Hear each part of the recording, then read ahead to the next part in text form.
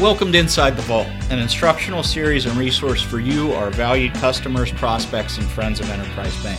And throughout this podcast journey, I'll be your host. My name is David Miller. I'm a Senior Vice President here with Enterprise Bank, and I've got close to 30 years experience in the small business lending environment. Most recently, my 17 years here at Enterprise Bank, where I manage our team of relationship managers and provide business development services for the bank, and previously when I worked for the Small Business Administration. So I've got a unique perspective, both from the public side and the private side now, and hopefully can give you some of that insight along the way. We've all heard the adage that education is power, and being that commercial banking is among the most complex, regulated, and misunderstood of industries within the overall financial services sector, this podcast and video series attempts to give you a behind-the-scenes look so that you can learn more about how banks operate, particularly in the realm of small business banking and lending. The goal here is to educate and inform, but not only about banking and finance-related topics, but also to assist you in running your business more efficiently and effectively.